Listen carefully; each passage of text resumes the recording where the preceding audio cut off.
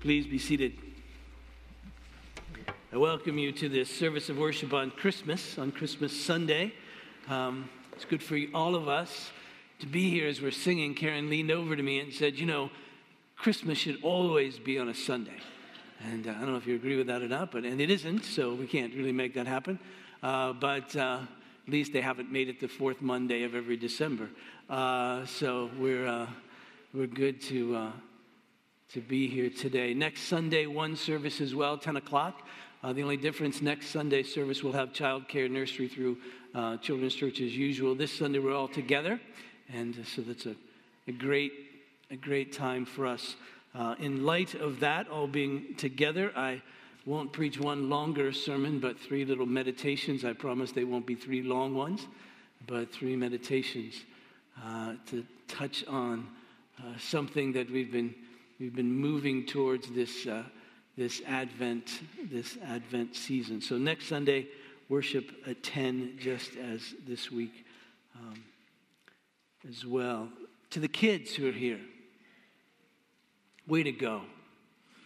Way to go. I know it's Christmas Sunday and you had tons of stuff on your mind other than coming to church today, but it's good you're here. God's very pleased that you're here, that you stopped mid-rap perhaps, and left stuff back there waiting, and now our minds turn towards worship.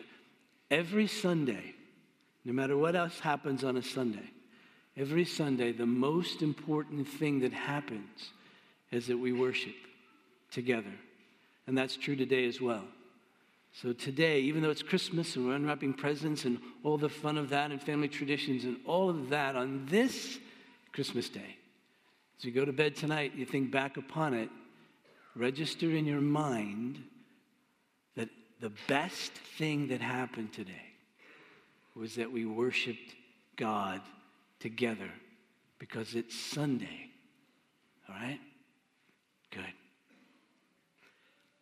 What I want to do is think about together this morning and sing a bit after each of these brief sermons, these meditations. What I want to do is draw our attention around this last description of Jesus, because we've been thinking through this passage in Isaiah chapter 9, that this child who was to be born, this son who was to be given, would be given a name. Yes, it would be Emmanuel, God with us, as we understood from Isaiah chapter 7, but this name that would be given him would be Wonderful Counselor, the wise one, the one whose wisdom is so great that it's unfathomable to us. He's the Wonder Counselor. He's the wise one. He'd be the mighty God. That is, he would have the very power of God because he would be God with us. The very power of God. Wonderful Counselor, mighty God, everlasting Father. That he would have the compassion, the very goodness of the perfect Father. Wonderful Counselor, mighty God, everlasting Father. And then this one, the Prince of Peace. And so as we come to that, let me first read from Isaiah and chapter 53. Isaiah chapter 53, just 2 verses. This is a familiar passage, I suspect, to us. It's one of the servant songs in Isaiah speaking of the Messiah. It's one that speaks as clearly of Jesus as anything that we could imagine before his coming. Isaiah chapter 53, verse 5. But he was pierced for our transgressions. He was crushed for our iniquities. Upon him was the chastisement that brought us peace. And with his wounds we are healed. All we like sheep have gone astray. We've turned everyone to his own way. And the Lord has laid on him the iniquity of us all. Now, as Isaiah was writing, peace was very much on the minds of the people in ancient Judah.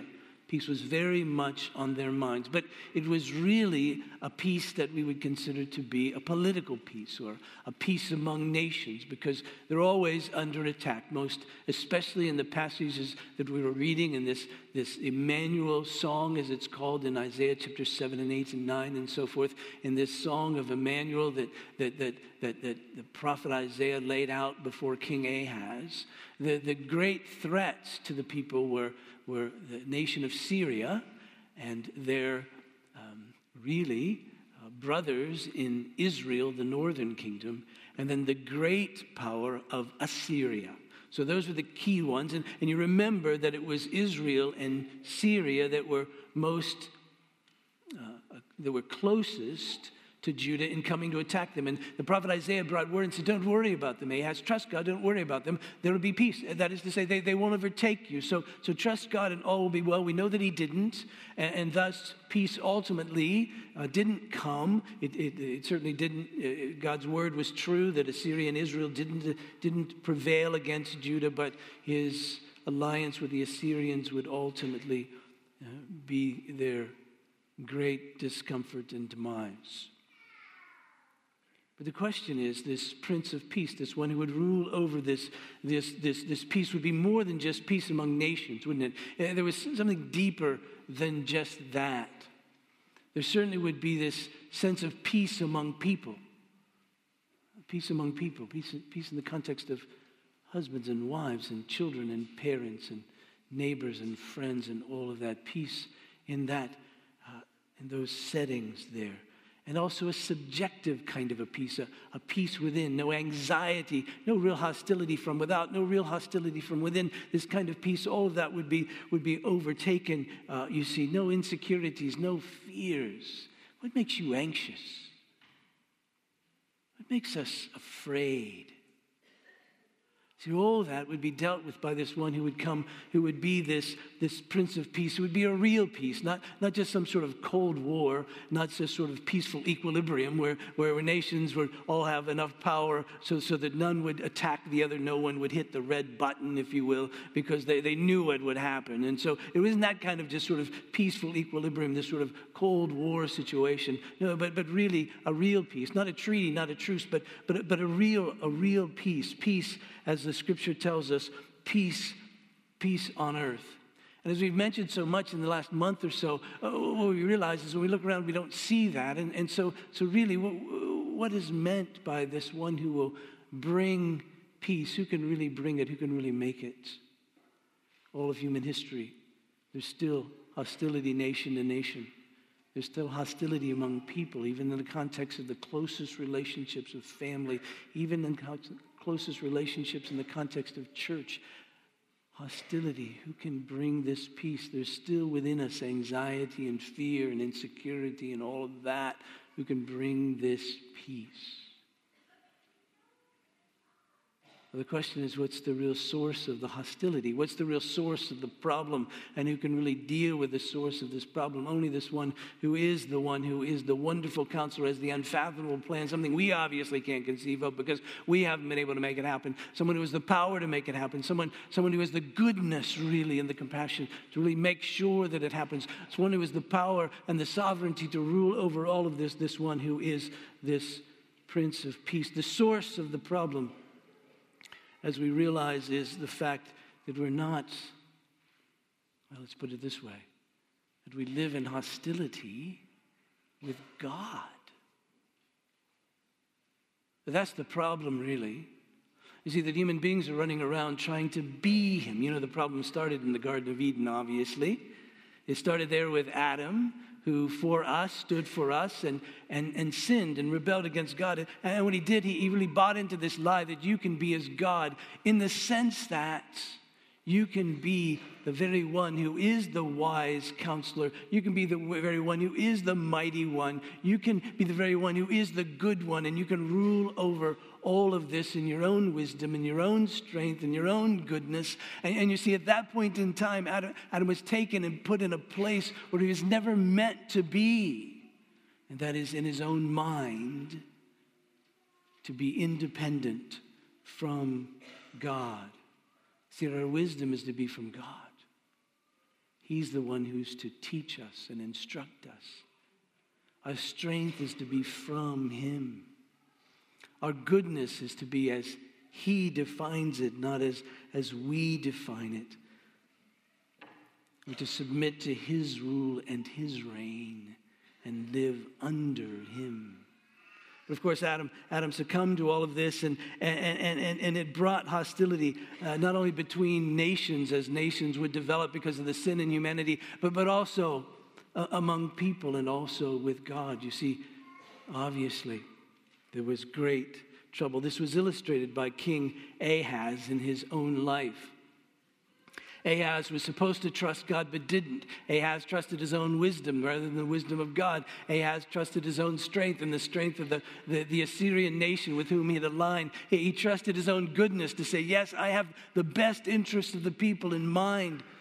He trusted in his own rule and reign, and he gave up, if you will, on God and trusted himself, and thus saw no peace. So how would this peace come? It was very interesting that Israel had, in picture form, this peace illustrated before their very eyes.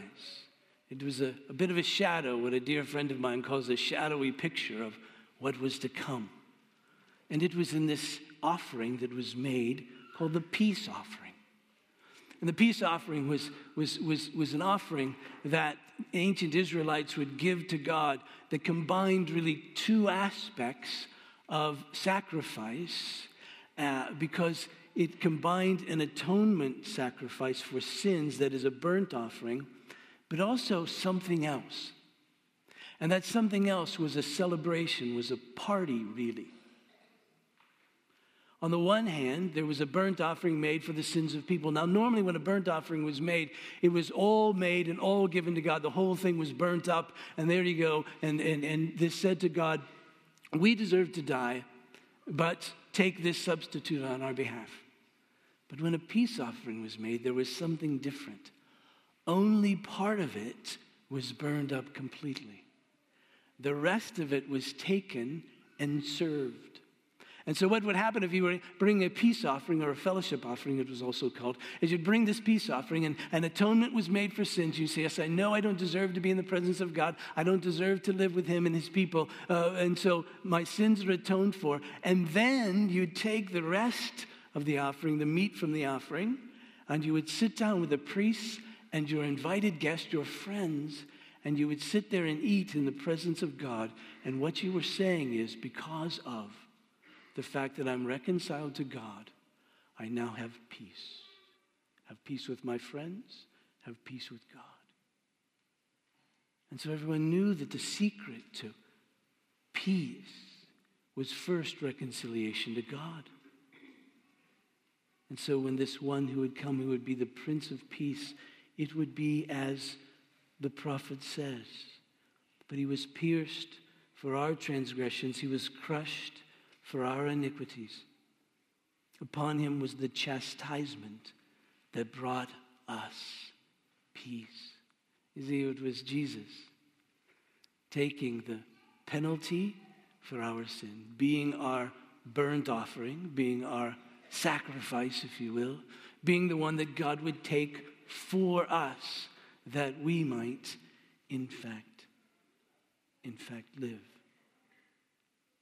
And so, no surprise that when Isaiah speaks of this one who is to come, in Isaiah in chapter 9, he speaks of this one, and he writes, the government shall be upon his shoulder, and his name shall be called Wonderful Counselor, Mighty God, Everlasting Father, the Prince of Peace. Of the increase of his government and of peace, there will be no end on the throne of David and over his kingdom, to establish it and uphold it with justice and righteousness from this time forth and forevermore.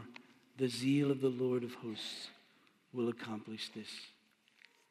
Apostle Paul spins from this, if you will. It informs what he writes. And so in 2 Corinthians chapter 5, verse 21, he writes, for our sake. What a profound statement. For our sake. God has done something for us, for our sake. He made him to be sin, who knew no sin, so that in him we might become the righteousness of God. And in Colossians, in chapter 1, in verse 19, we read this. For in him all the fullness of God was pleased to dwell, and through him to reconcile to himself all things, whether on earth or in heaven, making peace by the blood of his cross. See, by way of this peace offering, sins atoned for, reconciliation with God, to live at peace in his presence. Please stand to sing.